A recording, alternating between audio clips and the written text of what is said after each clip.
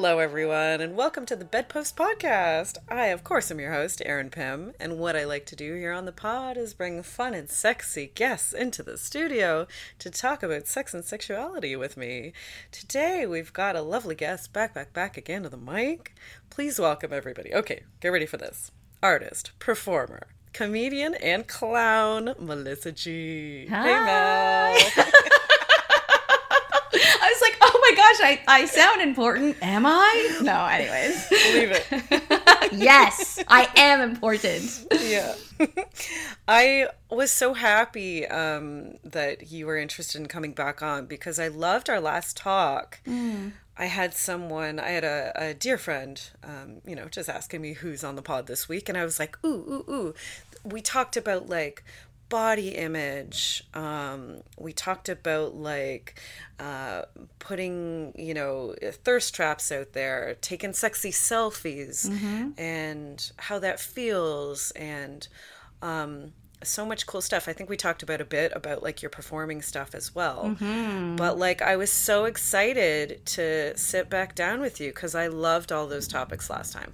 Oh, thanks so much. I mean, I remember too, like the theme of shame was kind of weaved into so much of what the conversation was around, and I was so excited to come back. And I mean, I don't remember exactly how long it's been, but I want to say it's at least a year and a half. Feels right. Yeah, and I'm just before we hopped on the recording, I'm like, my goodness, how much life has changed even just since then. So yeah, I'm excited. How much has life changed? What have you been up to? Anything specific happen that like has changed your trajectory?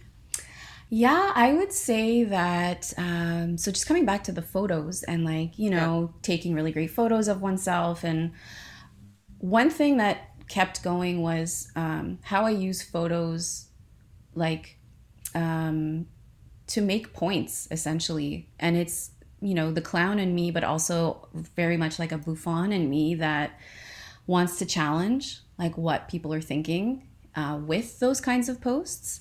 So I just want to sort of like whatever people want to post, however they want to take pictures of themselves, by all means. There doesn't have to be anything deeper than that. You look hot, you want to document it, go for it. Yeah. I definitely do that. What I ended up doing though was I curated a number of those photos that I posted specifically during the pandemic on my old Instagram page. And I did an exhibit. It was like a retrospective exhibit specific to the pandemic and like documenting growth and isolation, coming out.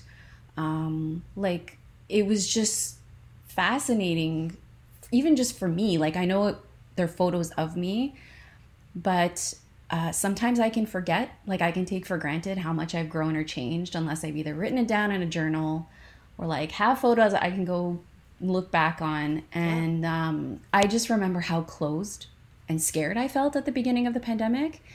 And just to see that change and still changing now, it was very liberating. And so I got to do it in Montreal in October of last year. And I just recently did it in Toronto in June. And for Pride. Yeah, it was for Pride. It felt very serendipitous because I was supposed to do it in December of last year, but it didn't work out. And it just so happened. The space was available. I had time to do it, and it all came together. And it just felt like the isolation that I experienced, not just during the pandemic, but like feeling so alone in my experiences, coming into my sexuality, accepting it, like releasing all of the shame I had around sex, and connecting with people through those photos and them feeling comfortable sharing with me some of what their experiences have been. It was magic. It's such a gift. So that's one big thing that came out of it in the last year and a half. What was some of the feedback you got from your exhibit? Yes. Yeah, I'm thinking of one specific experience where, so in the exhibit, there's a piece where it's black and white photo. I am lying on my floor and I'm hugging, like I'm holding myself. I'm nude, but I'm holding myself and as if I'm hugging myself. And the writing that accompanies that is a love letter to myself. And this piece was created when I went through a really difficult friendship breakup. And I had never experienced a friendship breakup like that. Like, it was devastating to me, as deeply as I had experienced in romantic situations when they ended. Yeah. And so, I wrote this love letter to myself, and that's part of the exhibit. And I think it got the most feedback because at least two people, now that I'm remembering, at least two people came to me, one in Montreal and one in Toronto that I remember, that said, like, it's so beautiful that you can speak to yourself that way. Like, what a good reminder. Like, maybe I should talk to myself that way. And I mean, it went deeper. Like, somebody ended up becoming emotional and crying and allowed me to be present for them in that moment. Wow. Yeah, it was very powerful. And some of the feedback was like, why don't I tell myself that I love doing, I love cooking, or that I think I'm a really good friend, or it's just so interesting how we speak to ourselves, or how we, especially I would say, like, people that have been socialized as women. Yes. Like, it's almost like we're not allowed to like ourselves openly and outwardly. So that was, I would say, the most powerful experience. And, like, that's all I think any artist can hope for, right? Is to connect with other people. And yeah, so that's one that stuck out for sure. Yeah. And also, like, make people think, make people feel, all of that stuff. So it sounds like you did exactly that. Congratulations. It sounds like a really amazing exhibit. Thank you. I mean, it's, coming back to this idea of, like, at least from my perspective, I definitely grew up, and I might have shared this in the last episode we recorded. Mm-hmm. I grew up with a lot of, like, shame. I grew up Catholic, which very much still informs, like, some of the things I'm trying to unlearn, especially when it comes to shame and taking up space. Mm-hmm. And so even feeling like, was I even allowed to create a self-portrait retrospective exhibit? Like, would I be perceived as this, like, narcissistic person who just wants to show off all these photos of herself? And what I realized is, like, that wasn't my voice. And I'd like to thank my therapist, shout out to my therapist, for for, like, asking me many years ago when I would, like, be really hard on myself in sessions. She'd stop me and she'd be like, when this comes up for you, ask yourself, whose voice is that? And more often than not, it's not mine. That's a great question. Like, that's, whose voice is that? Yeah. Yeah. That's a good one. Wow. Yeah. So it's still going, every time I'm like, well, I want to take this very sensual, sexy picture of myself and maybe I want to post it. And I'm sure people that follow my page think I'm, like, the most confident, self-assured person. I am confident. I am self-assured. But there's absolutely still those moments just before that I'm like, who do you think you are? Like, why are you doing this? And I have to reflect. Like, wait a minute. Is that really what you think? Like, where is that coming from? Yeah. So, yeah. Yeah, I had I have a friend of mine who's been on the pod a couple times as well, and her Instagram, wife Bay Ray, she does, like, sex education stuff. She's a public speaker and sexuality in those fields and stuff, and she often posts, like, beautiful pictures of herself, accompanied by, some sort of information, educational information, or, like, a moment where she's sharing. And one recently, because it looks so professional, it's curated so beautifully. And she had one post recently was that just talked about what it takes for her to get there, like, to get to that picture that's so perfect. and yeah, to accompany it with like the perfect thing, and just yeah, giving us a glimpse behind the curtain, right? Because that's important to see also, of like the journey she's on with her body image, right? And the just even the fact that letting people know it's social media, so it's curated, right? Yeah. Like there are lots of pictures that I went through to get to this one that I was like, nope, absolutely not. And it took me forever to write that caption. Like, you know, there's just the idea that there's like so much more nuance. Like we're human beings, right? Exactly. I'm not this like, yeah, if anyone sees it and is like, oh, I wish I could be that confident, I wish it could be that beautiful, because they just take those assumptions from a social media account like that, right? It's like she's like, I'm not, you know, I didn't love every picture I took of myself, you know, I had self-doubt, I was self-conscious when I posted it, you know, I'm working on all of this like all of you are, and that I feel like that was a really important post to make. Yeah, and I mean, I think that's a wonderful approach to take. I have a pretty small following, and that's by choice, because of how personal I get on my Instagram, and what I'm realizing like helps me, because I'm pretty introverted. I'm as much as I perform and I love being on stage, it's I very much relate to, I can't believe I'm saying this, but I very much relate to like when Beyonce went through that Sasha Fierce period, and she would talk about how like it was that like character, her alter ego. Yeah. Exactly. It's like this alter ego, and like I definitely feel like I tap into that when I get on stage, but I'm very introverted. I really like my solitude. I find that like being alone and kind of being bored helps my creativity. So I think sometimes when I'm craving that connection, that's often how I'll use my Instagram. Is I don't always have the energy to engage with a bunch of people, but it's one way that helps me feel like I'm not isolated. Yeah, it's reaching out, right? For sure. Yeah. So the more, you know, if people have the capacity to show themselves or be vulnerable, which I feel like I'm getting much more comfortable with, like I'm much less afraid of getting it right. Like I'm trying to give myself grace to be like, hey, your mind can change. You might post something and you might feel like this on this particular day, and a year from now you might feel different. It's fine. Like I'm trying to give myself that space to grow. So all that said, like with the smaller following, I think it just helps me to, I guess, keep it a bit more quote unquote real in social media.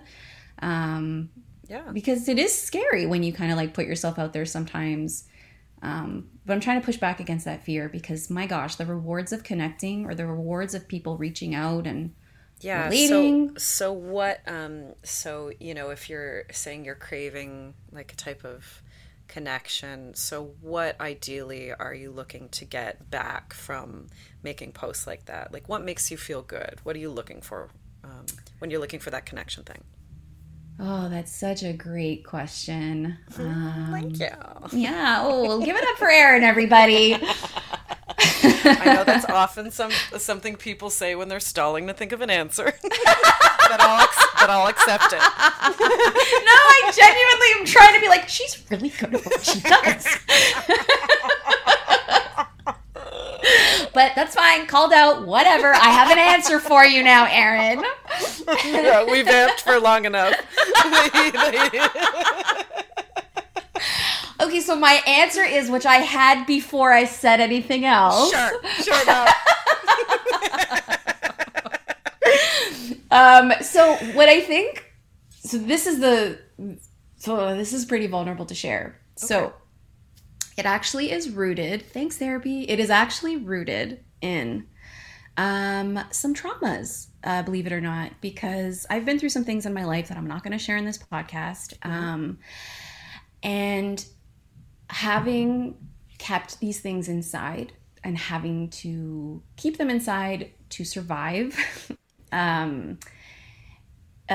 really is the motivating factor. And I've been able to connect the dots with like wanting to reveal the truth. I think that's why I'm so drawn to clown as well, and to Buffon, because there's something so healing about just being like, here it is. This is the truth. I am not going to sit alone with this anymore. And I don't want anyone else to feel alone with any of their shit anymore. Because I recognize in some of the posts that I share, people may not feel the same comfort. They may not have the same support system. They might not have the tools to, when they do, or like, for example, I guess a content warning. It's what I'm going to talk about is about sexual harassment. I'm not going to go into detail, but it happened. And this was in June, and I posted about it because I didn't want to feel alone, and I needed people within my community online who are also part of my community in real life to be present for me. And that's so new for me, because when I would go through difficult experiences as a younger person, and by younger, I mean like anytime before the age of like 35, I would just keep it in. I would feel too much shame to talk about it. But now I feel like I'm at the stage where I'm not really afraid. Like, the worst that can happen has happened. So like, if I can't change the things that have happened, maybe I can bring some, maybe I can lessen the feelings of aloneness in someone else that might be reading it. Even if they don't like the post, they don't comment on it. I have no idea, right? Like, if people are seeing it. Yeah, you don't know who sees it. Yeah, you don't. Exactly. But it could bring healing to someone else, and it's also healing for me. So that's a very long-winded answer, but it's rooted in like trauma and feeling like I don't want to keep it. I don't want to keep it in. I don't want to hold it anymore. You know, especially if it's not mine to carry. I don't want to hold it anymore. Yeah. So yeah. Absolutely. I mean, yeah, I think that's so, it's an interesting thing you brought up, that like, you're like, you know, people post, you know, selfies, sexy selfies, nudes, with thirst traps, whatever you want to call it, like for a variety of reasons, right? And I think it's important to talk about, you know, that, because people make assumptions. For sure. I think, for right? Sure. Yeah. Like this person, like you said about being like a narcissist, right? This people just wants attention or whatever. And like I can speak for myself for sure that what it's given me too is like a reclamation of my body, a reclamation of my image, reclamation of like my voice. I can't remember if I talked about that piece like of reclamation in the last episode, but it's still very much ongoing.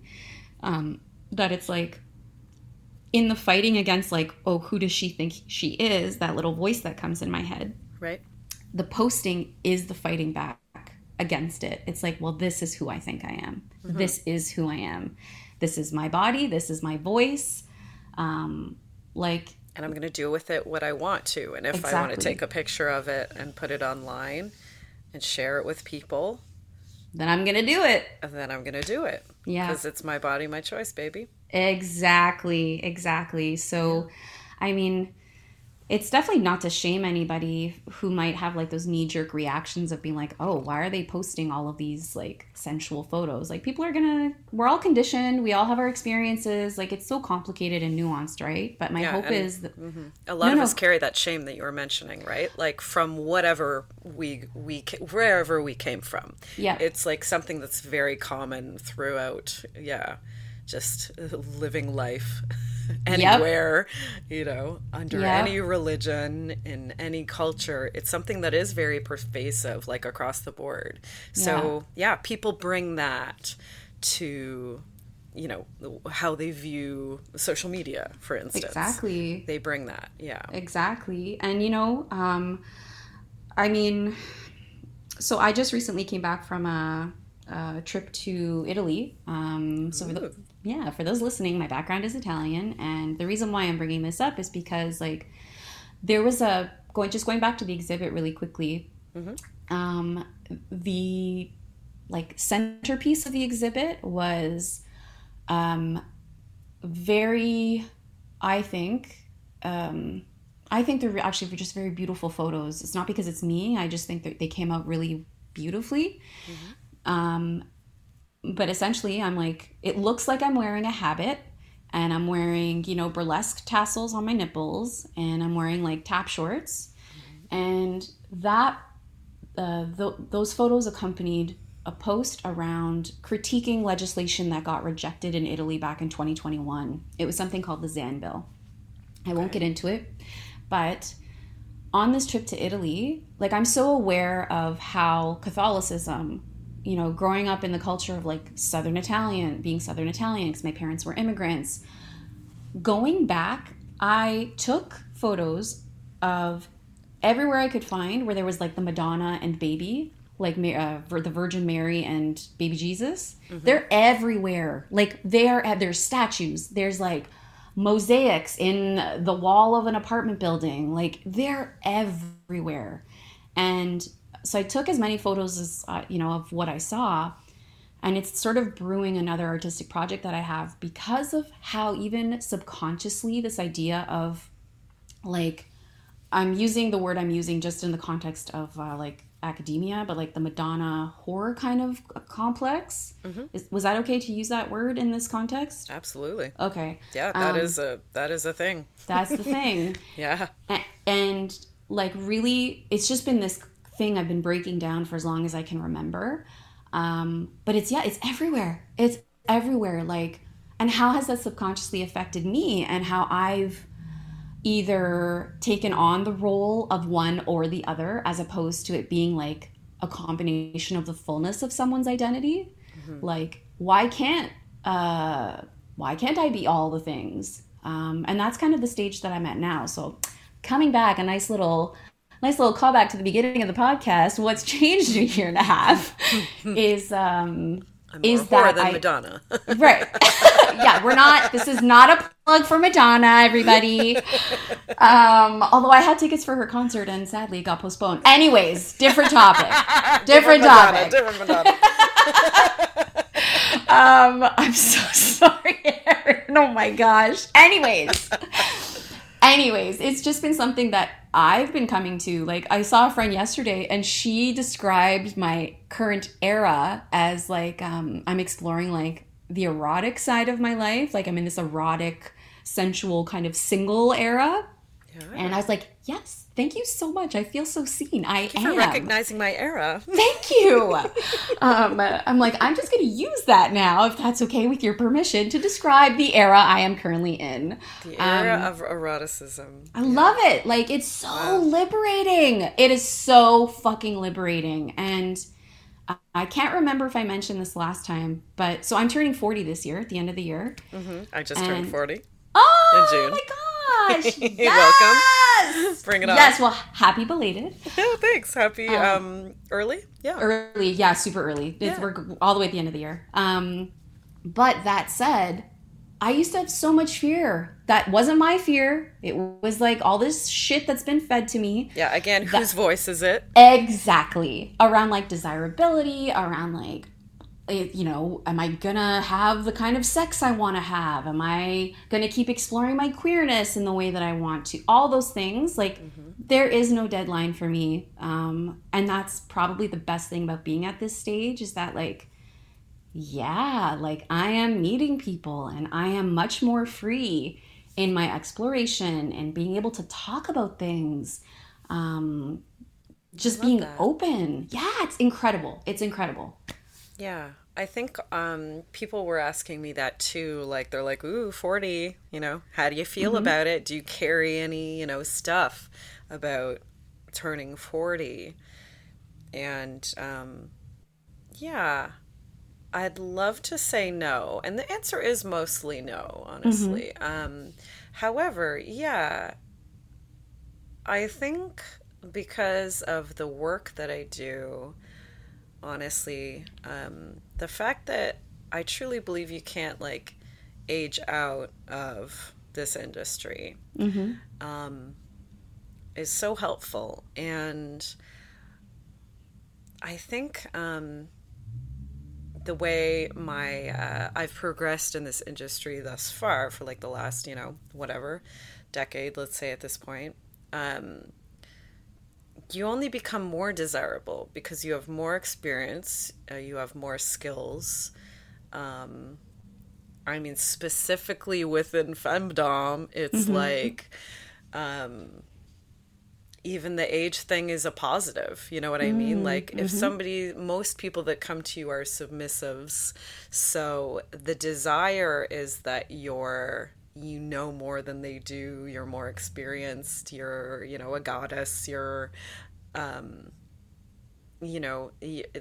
it's actually attractive that you're older and that they're younger, and, you need to teach them and train them. Like that's a very desirable fantasy and dynamic, like power dynamic, to have someone that's older. So like, I think that's really given me a lot of confidence. Like if I look forward and I kind of think about just even how I will exist in my work, because that's something you come up against with this type of work that's very aesthetic based, right? It's beauty based. It can be.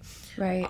On the surface, but there's so much more to kink and, being a professional kink facilitator than that. But I think that is,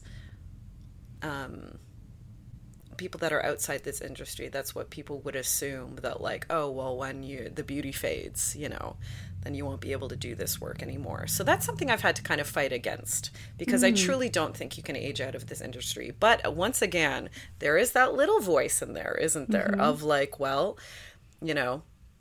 all the beautiful pictures you post and all of this on the regular, because I do that too for my work socials. How long are you going to be able to do that for and get the response that you want, meaning people booking you and stuff. Right. It's so fascinating that you shared that. Thanks for sharing that. I knew you'd like it. I loved it. It's on theme. It's very on theme.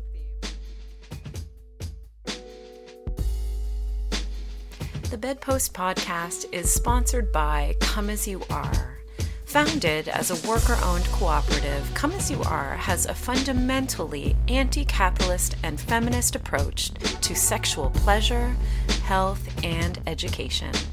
Come As You Are doesn't profit from your pleasure and only stocks products that they truly love and believe in. Come As You Are has been voted best sex shop in Toronto since 1997. Check them out at comeasyouare.com or 254 Augusta Avenue in Toronto's own Kensington Market. We are also sponsored by Club M4 Toronto. Club M4 is the largest sexually charged lifestyle club in the GTA.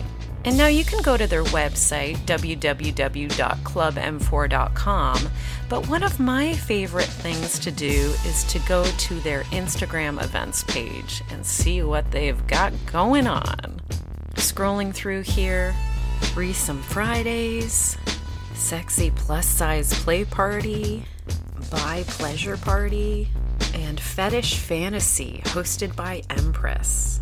If anything looks interesting and you want to check it out, head on down to Club M4 at 1989 Dundas Street, Mississauga. I think my mind is spinning because, I'm not working in that field anymore, but I don't work in the kink field. I don't work in the field that you work in or the industry that you work in. But I've often wondered, like, how much we do kind of have to perform whether it's youth. I'm trying to choose my words carefully so people listening. Femininity. Yeah. I can't even say that word. It's okay. Femininity. I got you. Like all of this that I'm saying is literally coming up. So if it's not super clear, I'm sorry, but I'm going to try to get it clear. I just wonder too, because this is something I struggle with. How much does our acceptance as aging, quote unquote, aging people, specifically, for women and femmes who are aging, like, does our acceptance or our continuity depend on how well we can perform the perception of youth and beauty? Because, like, some people don't think I'm my age. There's a lot of people that don't think I'm my age. Same. Right? And it's like, I think I'm having to reflect in the moment right now how much of me feeling good about being 39 going on 40 is because I still look young. Yes, yeah. I can pass as a younger person. Yes, I can pass. Right? Ooh, yeah. Right? Like I'm just kind of sitting with that. Because even I think one of my biggest fears was going on dating apps, right? You got to put your age on there and it's like, okay, well, this number is not going to probably match the face that you see. Mm-hmm. And so there's been apprehension. More so with, so I'm bisexual, and I would say it's more so with like maybe cis men that I match with as opposed to like women, non-binary people, trans people that I might connect with online. I don't know how much, again, it's like the conditioning of like catering to men my entire life that it's like male gaze stuff that we're coming up against. Yeah. Totally. So, I mean, I haven't experienced anything super negative around my age by any means yet, but it's something I think about. I'm like, what's going to happen when that number changes to 40 in December if I'm still on the apps? Like, it's almost like when you go to the, oh God, I can't believe I'm using this analogy. When you go to the grocery store and you see like $3.99, you don't think like $4. Right, versus $4. Right? It's like it does something psychological to your brain. Yes. Yeah. Yeah. That's so funny. Yeah. So, I mean, I don't know what it's going to do, but... yeah, it is interesting to me in my work of like this thing of sometimes I am perceived as older, and that is interesting to me because my whole life I've always looked younger. It's always been the thing of like no one's taken me seriously because I look like a girl, throughout my life. So I've always battled against that. And here's kind of the tipping point, I think, at 40 of like... maybe I am noticing some ways I look for my age, Right. And it's interesting with the work I do because like I get like the requests of like an older woman, that's part of the fantasy that they're weaving into whatever. Like, she's a retired police officer, and he's ACAB, by the way, but she's a retired police officer, and has asked this young man to come over and like do whatever. I don't know. I was like an old security guard. Like, I haven't gone like, I think. It's interesting this thing with MILF also if we're talking about like fetishization of this age of a mother or of an older woman, getting those MILF requests, and like when I think of that, it's so funny because like people can mother in their 20s, people can mother 20s, 30s, 40s, like whatever, right? Yeah. Forward to like much older you can mother. And it's interesting just like kind of finding my niche because even my dominant persona is like playful and energetic, right? So I kind of bill myself as like if we're going with an archetype, a woman archetype, then I'm like the babysitter, I'm the like or the bratty older sister. That's kind of my style, playful, dominant, and like, so it's interesting now. I don't know if I have much to dissect about it, but I'm like getting those older woman requests. I'm like, okay, maybe I am entering my older woman era. Yeah. I mean, I think I just read a post yesterday around like MILF and like breaking that down, and how I think one of the from what I remember, one of the things that stood out was, coming back to the fetishization and like objectification of older women from the male gaze. And that it's like, instead of looking at an older woman and remembering she has agency also to choose, and that she's not just there to sort of fulfill that male gaze.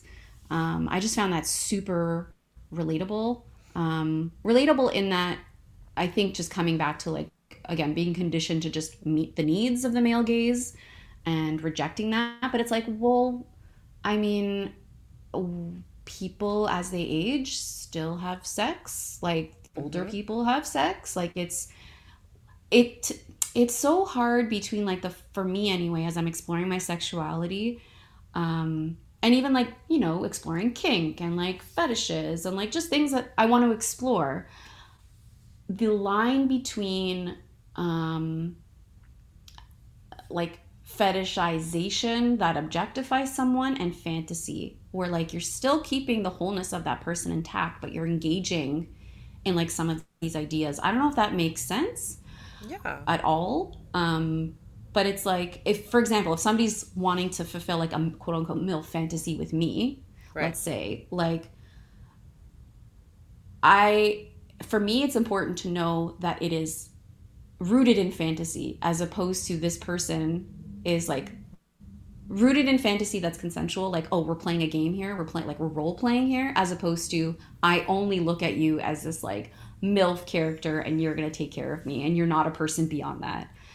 Yeah, I think it's like, how I think of it is like, it's the fantasy reality disconnect that happens often.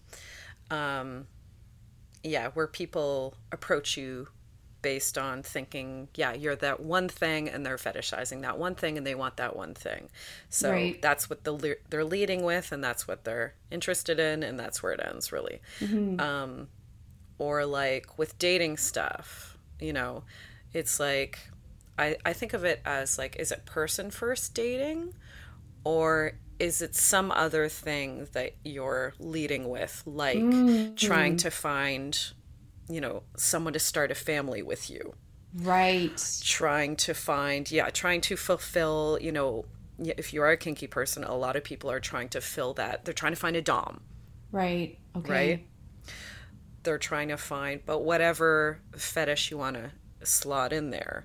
It could be MILF, you know, they're trying to fulfill their fantasy versus doing person first dating of like I think most of us would probably prefer that, like, we're connecting with the person and then we're, as you said, like, then we're consensually opting into whatever fantasy we're gonna put onto that, or we're consensually opting into like whatever this relationship dynamic is going to look like.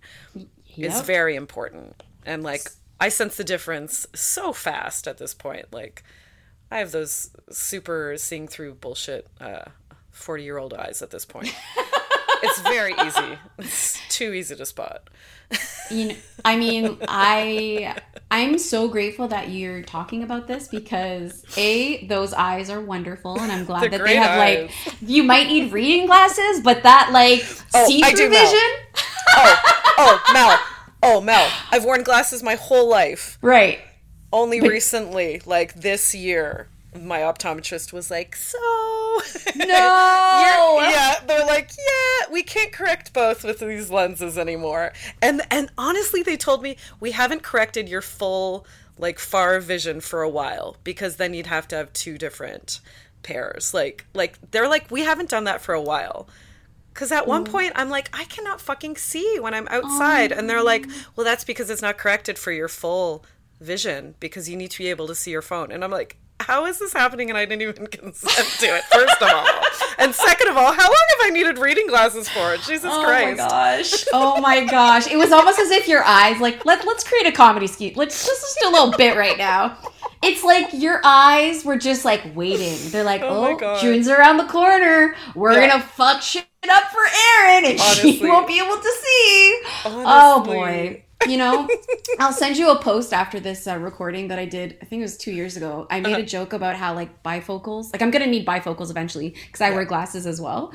And I did, like, a joke where I drew, they look like smiley faces. And so, like, you will basically have smiley faces on your glasses moving forward. And I think that's, happy eyes, happy 40th. Here we go.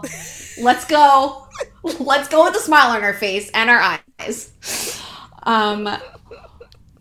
Yeah, anybody else who's listening who can relate to the changes in bodies and vision and everything as we age, like, I think sometimes it can be a really beautiful thing, and other times it's like, this is what my mother was talking about. I get it now. And you know what's funny? When you talk about, like, if we're talking about gendered stuff of, like, people who are cultured feminine and how that would affect you when you're getting older and all of this stuff, right?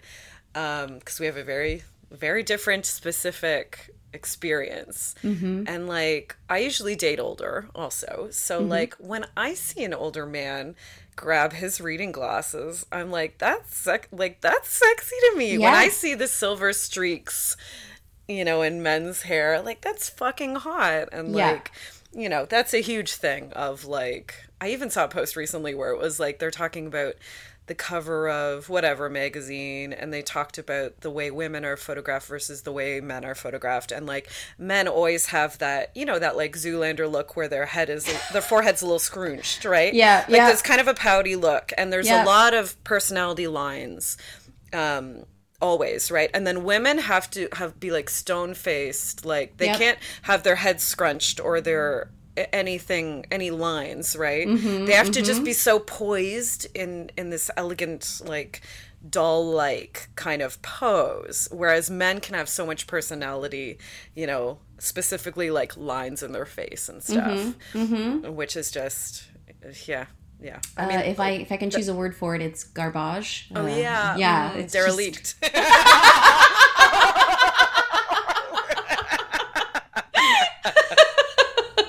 Yeah, I've seen Zoolander many times. What? yeah. Oh my gosh. Though, I have to say, like, okay, so when I was on this trip in Italy, we went to a wedding, and on my dating profile, I just, whatever the default is, I actually don't even change it. I think it goes from, I want to say 42 down to 30. So I'm like, all right. And I don't know if subconsciously I was like, oh, I want to keep my options open, and just to see like who I meet, because I don't ever want to make assumptions that, like, I don't want to be assuming just because someone's younger or older that one is more emotionally available than the other, or that we're going to be on the same page. Like, Yep. I mean, my gosh, I feel like this third queer adolescence I'm going through, or second adolescence I'm going through right now, is teaching me like people are at different stages at different ages. Yeah, So- age is literally just a number and doesn't Yeah. mean literally anything. yeah. Boy, I've met some. I date older, and I date Right. older, because usually, I mean, even at 50, men can be total children. And people of all genders. I won't, Yeah, of course, that's of very course. stereotypical men because it's true. But however, people of all genders can be, Yeah. just different They've developmental. got their stuff. Yeah. Yeah, we all have such different experiences. Yeah, there's some commonalities for gender stuff, but like we all have very specific, very nuanced, very personal experiences with all this stuff. So age is not an Yeah, indicator. it's not. I will say though that I think I got maybe like a little, I don't know if, I don't think it's a rude awakening, but I think I got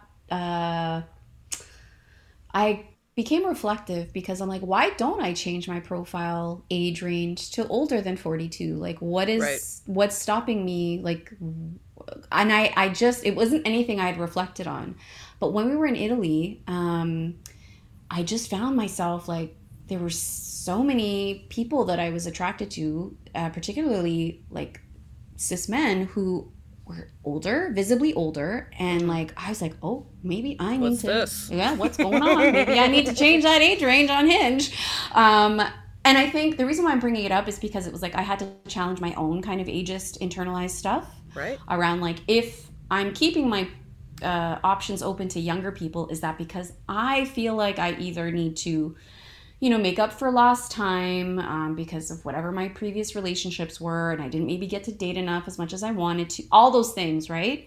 But yeah, I was just like, why don't you? Why maybe give it a shot and see who might be out there that you could connect with and surprise me. And if it's okay, I want to go back to something you brought up around the dating and Please. like the vision, the clear vision that you see right through things. I feel like I so relate to that. And I don't know if it's just because of the sheer number of experiences I've had in life that have kind of put my bullshit detector on high. But I'm becoming much more assertive about saying what I need from the beginning. So what I've noticed on, like in my recent experiences, so because of just, again, some things I don't want to get into, but I've got traumas around, particularly around and with cis men throughout the course of my life. And because of that, my approach when connecting online with them is just very different. It's much more, it's just much more heightened, much more hypervigilant. It takes a little bit more for me to be like trusting. So I've just learned like, okay, you need to communicate where you're at and what you need as soon as possible. Front load all that information. Yeah. Absolutely. Same. And perfect examples are like, so recently, I would say in the last like 2 months, listen, this is not a judgment, but people are horny online, and Absolutely. I am one of those people. I'm one of those people. Okay, Yeah. There's no shame, shame.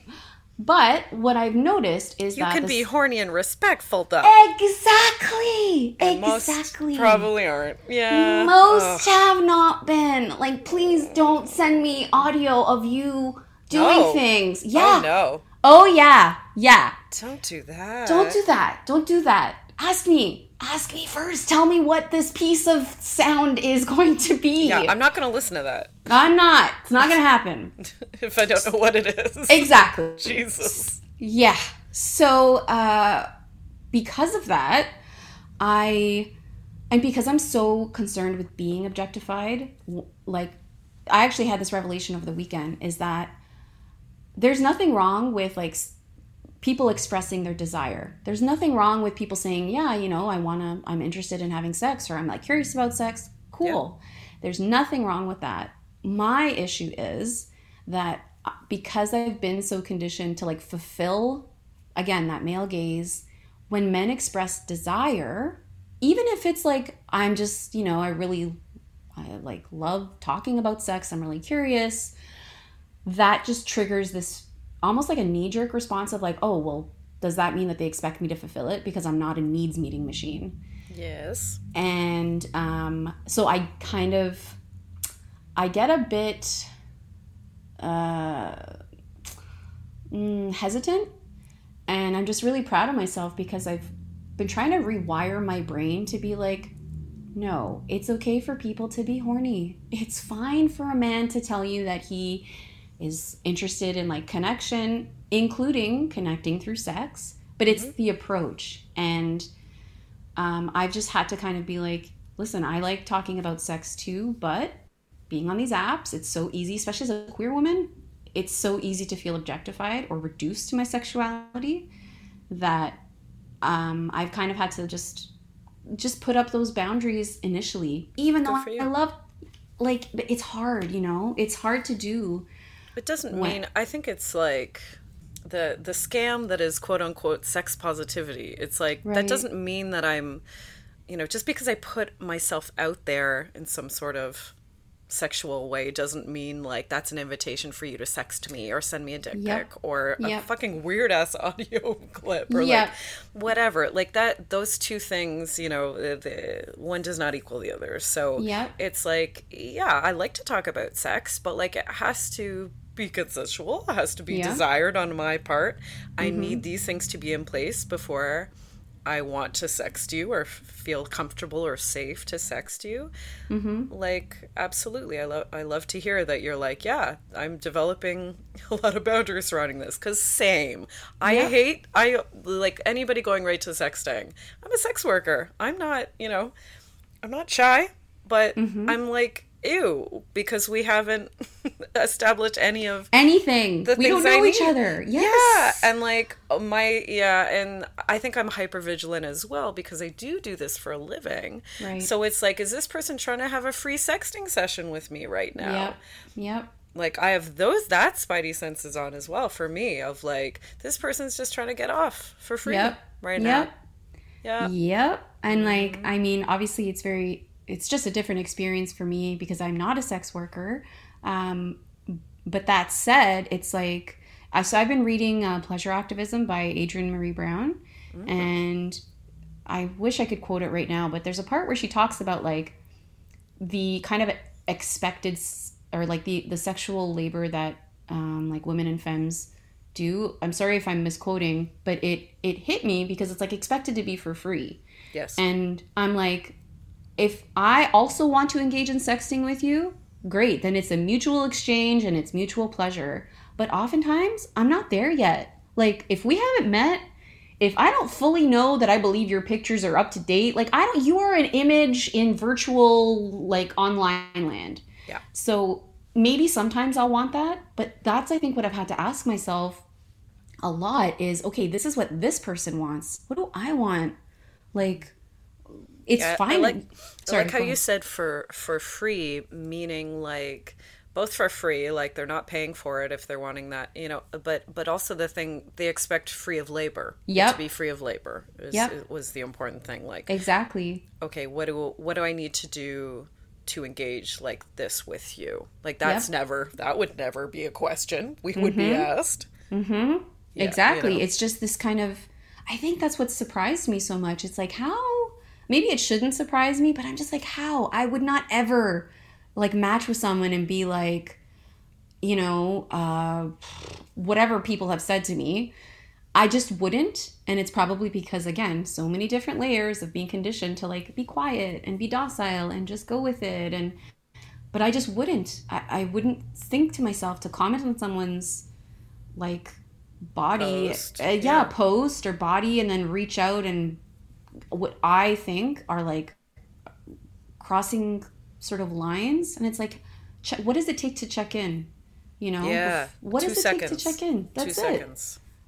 I mean, honestly, Mel, even with an established partner, if I get a sext, I'm not into it. Yeah. I'm like, I'm doing work. I'm editing a podcast like I'm hanging with a friend. Like I'm not, you know what I mean?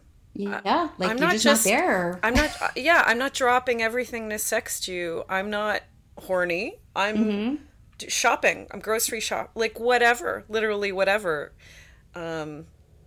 Like you could just check in and ask. Like if you're horny and you want to sext me, you could ask, and then I would probably be like, no. Yeah. You know. And I mean, I think this is also just why I appreciate your Instagram page too. You post like some amazing stories around all different topics under the sun, but especially around like consent and like checking in and green flags. And I know that they've helped me, especially over the last weekend. I can say that they've really helped me because it's true. Because like I don't.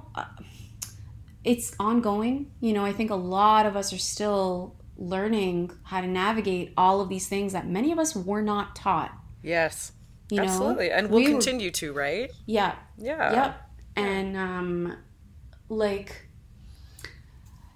anyway, I just appreciate the openness of conversation. And you know, there's that, I think those cliches about like, well, I don't know if it's cliche, but how when you're communicate a boundary to someone, how they respond is like speaks volumes. It's huge. And that also helps me to sort of establish safety with people. And so because it can be a temperature check. It can be a way of screening, right? Yeah. To be like, hey, I don't, you know, this is what I need to be able to do that. Or like, you know, hey, not yet. Or like any kind of, I want to say correction, but any sort of redirection. Yeah. That can be a great screening tool to see how they react. If they're like, oh, yeah, no worries, no problem. Yep. Or like hearing like, so recently I had expressed to someone just that example I shared about like, you know, online it can be really easy for me as a woman, as a queer woman to feel objectified on these apps. And the response was like, I can't totally understand because I haven't lived it, but I absolutely see why you would feel that way. Mm-hmm. And like that to me was already like, all right, let's continue talking. Like, yeah, it's been received. It feels like it's been respected. Let's keep talking, you know? Yeah. One thing my therapist recently brought up with me is, to me, what's important when I'm communicating a boundary or whatever, or like conflict resolution type stuff, I need my reality to be mirrored. So that's just another way, I guess, of feeling seen or feeling heard. Yeah. But like validating my reality of how I experienced that. Mm-hmm. You know what I mean? So that, just how you said, that was a great response to that, of like, yeah, I didn't think of that because, that was not my personal experience. So, but I get, now that you're explaining it to me, I totally understand how you could feel that way when that happened, whatever. And I think it can feel, maybe other people listening can relate, but when you are establishing a connection online and like, it can feel really magical when these pieces are floating, because it can also feel like a slog. Like you're just, it Mostly, can. I would say. Right? Like anyway, I'm taking a little bit of a pause right now just because it's just too much energy. But I think there's also that internalized like, oh, I don't want to ruin anything. Like I don't want to ruin the connection. And it's like, what I've tried to reframe is how it actually enhances the connection when I've been able to just not be afraid and tell someone like, hey, this is what I need to feel good, continuing the connection, to feel good and potentially exploring whether it's a sexual connection or emotional or whatever it is, right? Yeah. So yeah, it's been really wonderful, I think, for my healing and my growth and my erotic era to just be able to communicate it, not worrying that it's going to ruin things, but enhance the connections. Yeah, because I also see boundaries as like something of like, I'm bringing that person in to let them know how they can be with me, and again, whether it's sexually or emotionally or like whatever it's looking like I'm letting them know how I feel safe and comfortable and happy to be interacted with. And I'm not going to tell that to just anyone that I don't care to interact with, you know what I mean? That I don't like, that I don't care about, whatever it is. Right. It's like I'm telling that to you because that's like it's an invitation. It's a bid for connection. Yeah. Oh, I love that. What you just said really like kind of hit me in the heart. The part about letting people, like it's a way of letting people in, because I think with everything I've gone through in life, that's been a real struggle. So I'm gonna, if it's okay with you, I'm gonna take that little nugget and keep it in my brain and be like, this is a way of me letting you in. Yeah, this is me trying to be vulnerable with you right now, which is intimate, right? That's emotional intimacy. Me giving you that information. Yeah. Oh, Erin, you're lovely. No, you. Oh, thanks. I'll take it. Take that nugget also.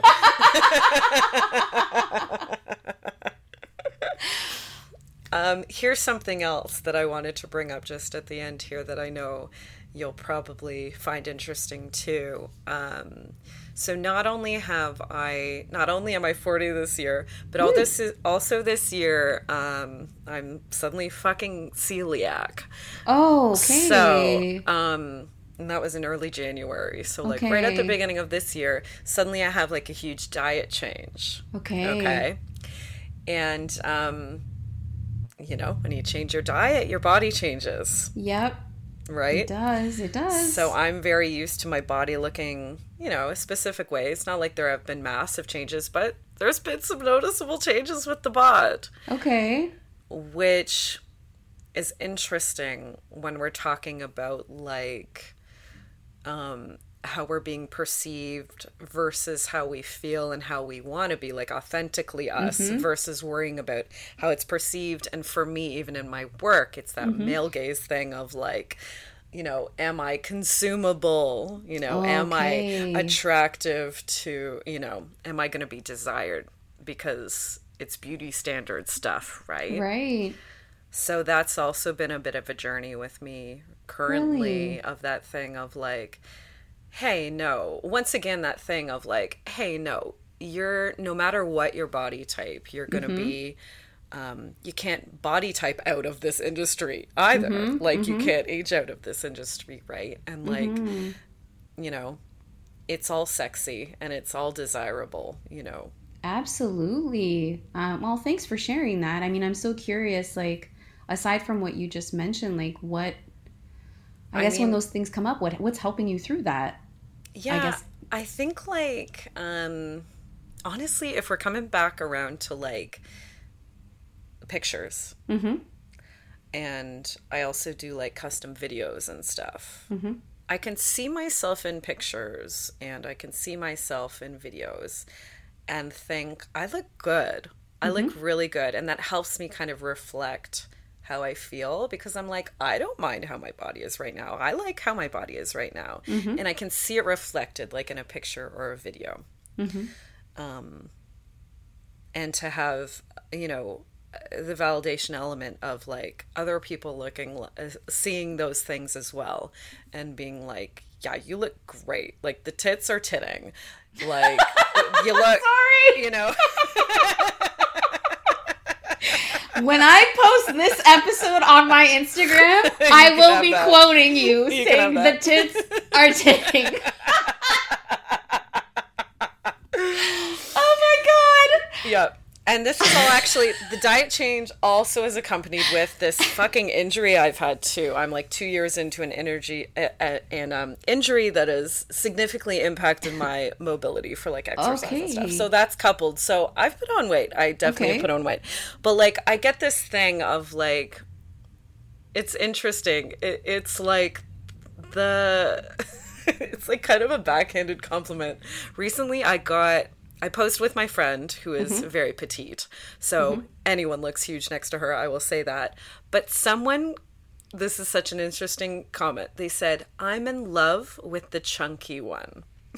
So they're in love with the chunky one.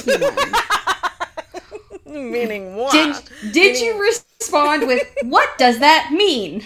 I think I quote tweeted it and I said, not the chunky one. What? Crying emoji. Oh my gosh. Well, first of all, you've already said it. There is all bodies, in my opinion, they're good bodies. Absolutely. Just do, you know, like live.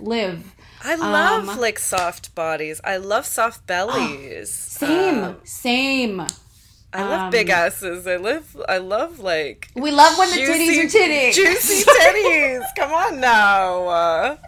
I'm not upset. But, you know, Mel, I can't say it didn't affect me a little bit. It didn't... because I was like, ooh, wow, okay, yeah. I mean, I know because of these factors I've put on a bit, but now I'm being perceived that I've put on a bit. And that's an interesting thing, right? Okay. Yeah, I'm like, other people are noticing. I'm like, okay. That's something to process, right? Yeah, for sure. Yeah. And like without judgment, because I think, too, I think it's just hard to see ourselves change. Like it's not the same. It's not the same at all. But like my hair has significantly gotten grayer over the last 3 years. Like since the pandemic started to now, it looks blonde, but there's a lot of white. And I'm fine with it. Like, I'm not coloring it, but if people want to color their hair, go for it. It's just more like this acceptance of the image of who I am in my brain. Yeah, it's always been this way. Yeah, and now it's changing. It's this way. Yeah, not for the worse or better or whatever. It's just an objective fact. That it's changing. Yeah. And, you know, I think sometimes too... it can be related to grief. I know for me it has been. Like, so my body fluctuates all the time. Like I don't own a scale, but I go based on how my clothes fit. Yeah, and I can say, I can say that from last year to this year, my body has changed. I put on weight, and the weight, for whatever reasons, probably all the sweating because of the freaking heat waves in Italy. Yeah. And whatever, like my clothes are fitting differently. They're a bit looser now. And I think maybe this is where the body neutrality I've been trying to practice over the last few years is coming in, because I'm just like, all right, well, it's changed and it's probably going to change again. And but I think it's okay to notice the changes and process that. Like, I don't know that we have to move directly from like, I hope we can all kind of get to that space of just like, oh, well, it's happening and it's neutral. But that's not the reality, I think, for many people when it comes to their how they see themselves. Yeah, their body image, all of it. So I don't know. I mean, I just hope we can all just be a little bit more gentle, including you, Erin. I hope you're being gentle with yourself in this whole thing. And thank you. Yeah, honestly, I love how my body is right now. I do wish I could do more exercise. Mm-hmm. So you know what? I might do that. Get the old, literally old heart. Get the old heart, up a bit sometimes. But Yeah, I am happy with my weight. I think I look juicy in pictures. Like, I like to see that. I love that for you. I love that. Yeah. Um, But even then, it's interesting how some little comments can still, again, whose voice is that? It's not mine exactly. because I love my body. I'm happy. It feels comfortable. I'm actually feel real more comfortable in my body because my diet's changed for the better. So I actually Oh, feel good. better in my body, than Good. I have in a very, very long time. Yeah, I'm glad. But it's interesting that thing whose voice it is. It's like, well, it was that man's voice. It's Yep. not mine. Nope. That Nope. man, whoever wrote that comment on his anonymous account. Why do Johnny people four do two five that? six ten four one. Yeah, That guy. Johnny. It's his Johnny, voice. stop. Okay, don't Just- don't do those things. Just stop. Okay. So Mel, okay. Yes. We've been talking a lot about pictures. So do Yes. we want people to follow you? Do you have things coming up that people can see your art, see you perform, all that good stuff? So no need for a follow since the page is a little tiny little private one. But I will say so. I'm based in Montreal, and for anybody looking to check out some wonderful comedy coming up at the end of August, there's something called Ladyfest Montreal, which is happening. I'm supporting with it, and yeah, just I would say look out for that. So you can follow on Instagram LadyFestMTL. And you can just find it Ladyfest Montreal on Facebook. But yeah, that's the biggest thing I would say is coming up. Awesome. That sounds so cool. Yeah. For me, folks, I'm at the Lady Pim 1. That's where I'm the most active. But if you must go on over to Instagram, I'm at the Lady Pim or at the Bedpost Podcast. There's also a TikTok now at the Lady Pim. The Bedpost Patreon is a thing, of course. And we're on YouTube as well, The Bedpost Show. Next week, we'll have another fun and sexy guest here in the studio talking about sex and sexuality. Until then, Mel, get fucked. I am really trying.